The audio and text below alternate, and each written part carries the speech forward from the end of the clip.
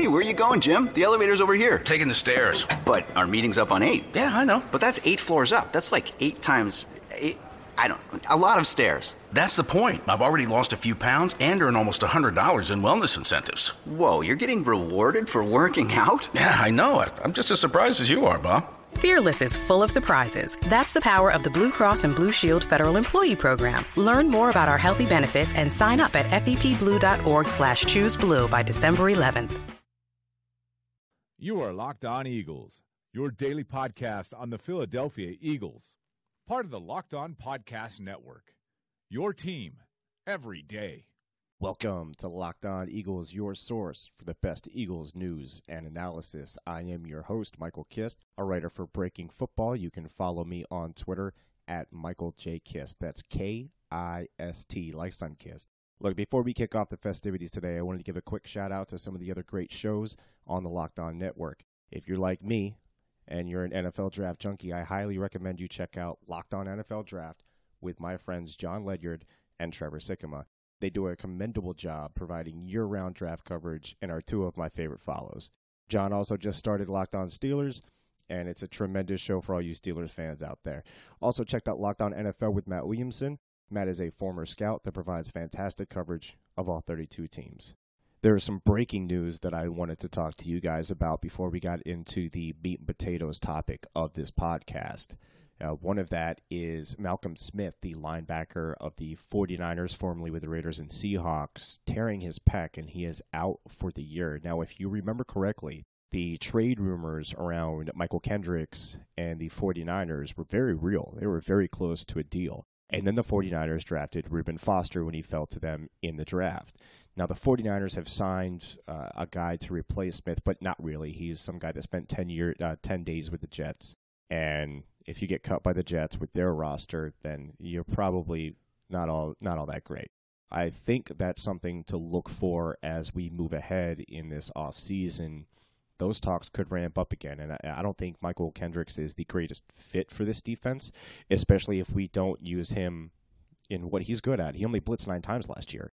So Jim Schwartz has seemed kind of inflexible with how he wants to use Kendricks and his role in this defense. It just doesn't gel. So the other news I wanted to talk with you guys about is Quincy Enunwa, the supposed wide receiver 1 for the New York Jets. We were just talking about them. He's down for the year. What does that mean for the Jets? And is it a possibility that these Jordan Matthews trade rumors, well, there's obviously going to be trade rumors, but might there be any fire behind that smoke with him possibly being dealt to the Jets? Because from all accounts, Nelson Aguilar is having the camp of his life, and they want to use him in the slot. And Daniel Jeremiah recently said that he was going to play in the slot, so that's a very real possibility that talks are going on right now to send Jordan Matthews to the Jets, who are starving for veteran talent at the wide receiver position. I mean, because right now it looks like Ardarius Stewart and Chad Hansen, both rookies, just saw a significant increase in their snap count. So it would behoove the Jets to try to get some targets in there to help whatever quarterback they're going to use there. So that's something that you should look for and follow and see if there's some fire to the smoke that's out there as we move forward in this offseason. So yesterday I told you guys to go to my Twitter timeline and to vote on a over-under for the Eagles' wins this year. Vegas had it set at 8, and the options were over 8 wins, under 8 wins, or a push with 8 wins. And I got to say, I think there's some more Cowboys and Redskins fans and Giants fans as my followers that I would like to believe. The under at 8 wins won with 36%. Over 8 wins was 33%, and then a push was 31%. So pretty close, pretty close results. So before we dive into the schedule and pick it apart and do all that stuff, I want to go on a quick digression here and talk about a certain website's power rankings. Now, today, Chris Sims of Bleacher Report dropped his rankings and apparently simultaneously lost his mind. Allow me to explain. He ranked the Eagles 23rd in the NFL. 23rd. My first thought when I saw this was, of course, Chris Sims wouldn't understand the concept of a quarterback in this league taking strides in their second year. It's kind of like a lifetime vegan saying that real bacon doesn't taste good. They just wouldn't know because they never experienced it. No offense to my vegan friends. Love ya. Now, I've never really followed Chris Sims, and this is my first real exposure to his takes, but if his opinions are anything like his dad's, you should feel comfortable knowing that the odds of him being wrong are very real. For example, now you can debate the Eagles being 23rd. Personally, I would disagree, but I would also understand that this team has a lot to prove and some holes on the defense, but I have no idea how he justifies having the Baltimore Ravens ranked 10th. That's like flat earth caliber bonkers. So how many days without a season-ending injury have the Ravens had this camp? So you can run down the list real quick. Offensive lineman John Urschel retired. Second-year cornerback Tavon Young is out for the year with a torn ACL. Second-year running back Kenneth Dixon out for the year with a torn meniscus. Tight ends Crockett Gilmore and Dennis Pitta won't play this year. Cornerback Jimmy Smith is having more issues with his foot, and he's honestly been a shell of his former self. Their offseason and training camp has been one disaster after another. So is Sims counting on Flacco magically returning to his 2013 playoff form? Look, there are several things I would rather watch than the Ravens' offense this year. And one of those things includes flying Chris Sims to the Himalayas and following him with a National Geographic camera crew to track him down like a bull snow leopard. But look, this is an Eagles show, so I'll stop there. Just make sure you take whatever you read about the Eagles with a gigantic grain of salt is all I'm trying to say.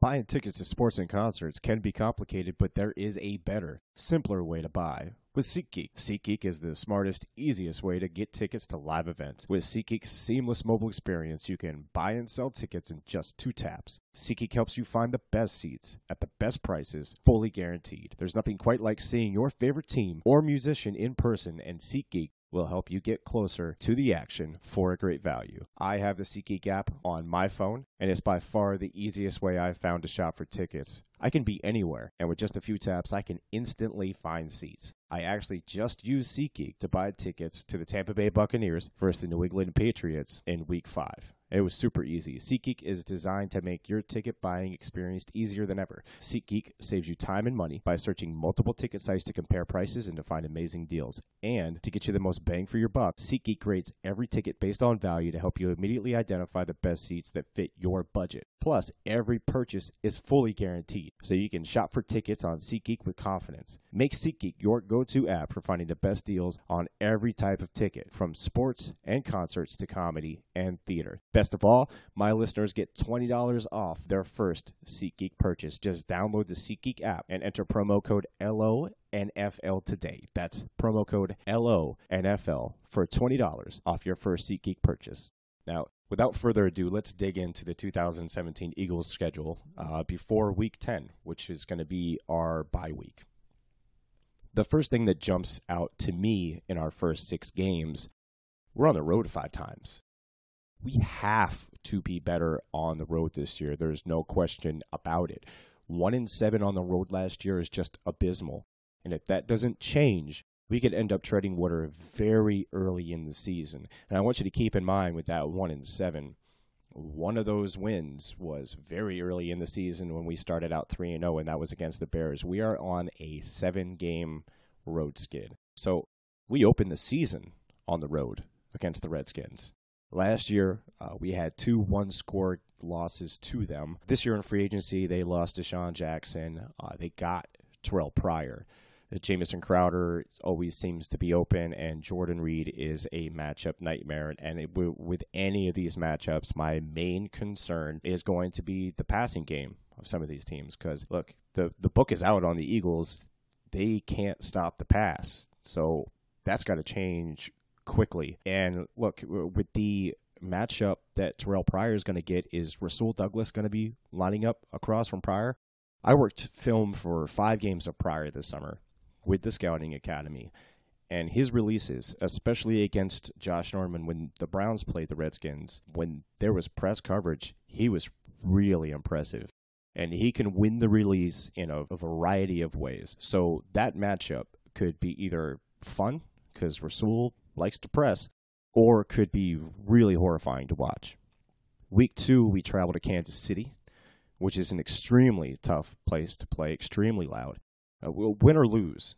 how smoothly this offense operates against that defense and with that noise, I mean, that's going to tell you a lot about where they are as a unit.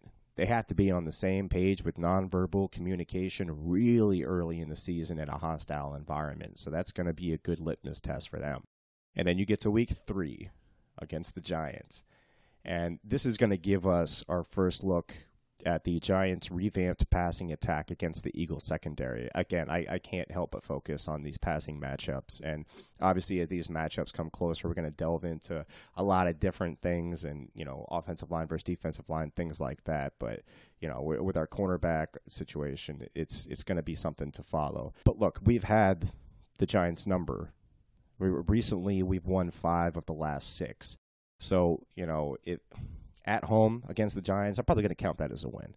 So week 4, we travel to play the Chargers, which if recent history is any indicator, we will be playing their second or third string at a variety of positions due to injuries. Mike Williams is their first-round draft pick. Mike Williams' season is kind of in doubt with that back injury. You never know with Keenan Allen if he's going to be available. So, then you start digging down the depth chart, and who knows with them. They have already lost Forrest Lamp for the year, which was unfortunate. I really loved his game, and he and Elflein were, I thought, going to transform that line and really provide some good running lanes for Melvin Gordon, who I believe is underrated, but that's a story for another day. I'm kind of a running back junkie, so I've watched a lot of these running backs, and Gordon's got a good game. It just hurts with Lamp being out. So in those first 4 games, 3 of which are on the road, I want to lean to 3-1. I think 2-2 seems acceptable, considering 2 divisional games. One is on the road, and also a tough game against a playoff team in the Chiefs, and that's also on the road. So you can call those 2 losses just to be conservative here. In the next 5 games before the Week 10 bye is Arizona at home, Carolina on the road, and then a 3-game home stretch hosting the Washington Redskins, the San Francisco 49ers, and the Denver Broncos. Now, I'd count the Cardinals as a win just to start this 5-game stretch off. It is not easy to limit what David Johnson can do to you.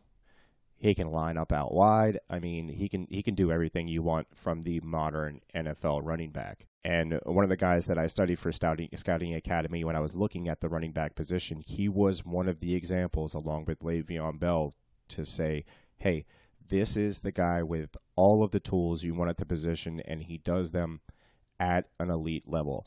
I think he's going to have another fantastic season. He's just absolutely amazing. So stopping him should absolutely be priority number 1. And you know what? If you sacrifice some of the pass game and put it on Carson Palmer, I don't think Palmer has much left in the tank or left on that arm.